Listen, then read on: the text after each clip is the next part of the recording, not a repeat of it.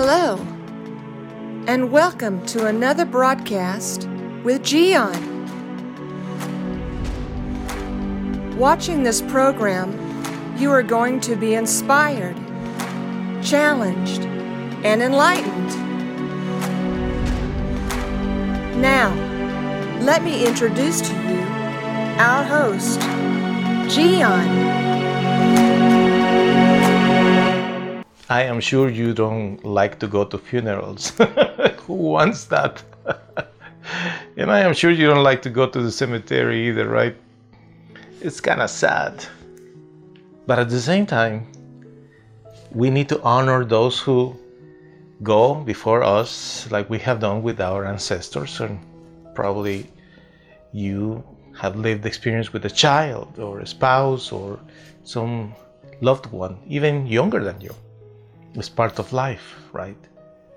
And once in a while, we go to the cemetery and we see those tombstones and we reflect about their lives and we have pictures and all that. They are memories because we treasure those individuals that were with us. Well, in the time of the Lord Jesus, the disciples and the women that were around him, they also went to the tomb. And they were thinking, well, we need to honor him. And that's what they did.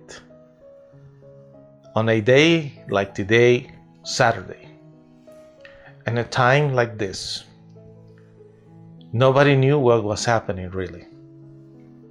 Because although the Lord Jesus told the disciples, it's necessary that I must suffer and die, he said, on the third day, I will rise again. I will come back to life. There was a necessity for the Lord Jesus to die for our salvation. But especially during those days in the grave, actually, he was not necessarily in the grave. He was fighting against death and all the evil, because he needed to conquer death. He needed to conquer all the perversity, the evil, the darkness in one fight, one for all. So tonight, Saturday, we are considering that tomorrow is Easter. Tomorrow we will go to worship God. We are probably, some of you, even considering going to sunrise services or say your prayers earlier in the morning, remembering that Jesus is alive. But don't forget that while he was in the grave, actually he was fighting for us as well. And what a glorious Lord we have. Throughout history, so many people, noble individuals in different parts of the world, have given their lives for others. There are many heroes, many individuals with wonderful attributes and fantastic desires for their own countries, their own people, their own tribes and nations. They say, I'm here, I'm willing to die for you. I will give my life, they said. And it's true, absolutely true. In all parts of the world, you will find noble examples of people that were willing to die for others. But I tell you this, there is only one who has risen. There is only one that not just gave his life, but also with his blood is able to wash away your sins. And there is only one who came back from death, and his name is Jesus. He is the Son of God. He is the life, the truth, and path. He is the bread of life. He is the King of Kings. He is the Alpha and the Omega. He is the beginning and the end. He is the source of life, and he also is the rewarder, the one who will reward you for your faith. So, no, my friend, he is not in the grave. He is alive.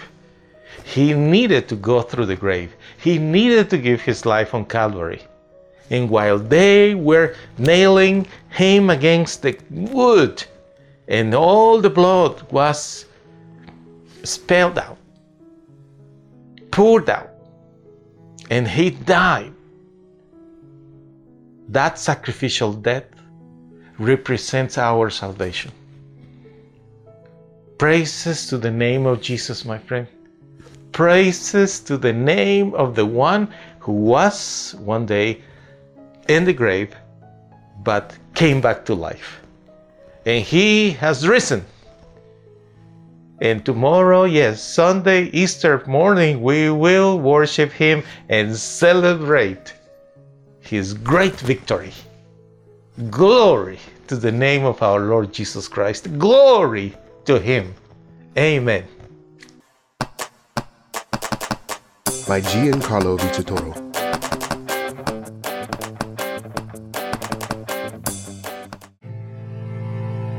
I know you have suffered, but what if you would have never met your mom because she died giving birth to you? That's the beginning of Simon's story. Then Simon's father died when he was only 15 years old. He was sent to a foster home where he was bullied, humiliated, and there was no one to protect him. But Simon decided to find a way to get his revenge by studying and becoming good at sports. He won a scholarship, and soon he started his own business, Simon's Yard Work. Mean people were envious of his success, but one day, Simon met and fell in love with Jackie. They were happy until the FBI arrested Simon due to clues that incriminated him with several murdered people. Will Simon end up in prison? Don't miss the outcome of this story, The Best Revenge, the musical that will inspire everyone to pay good for evil. Go to mygiancarlo.com to purchase The Best Revenge on audio and video.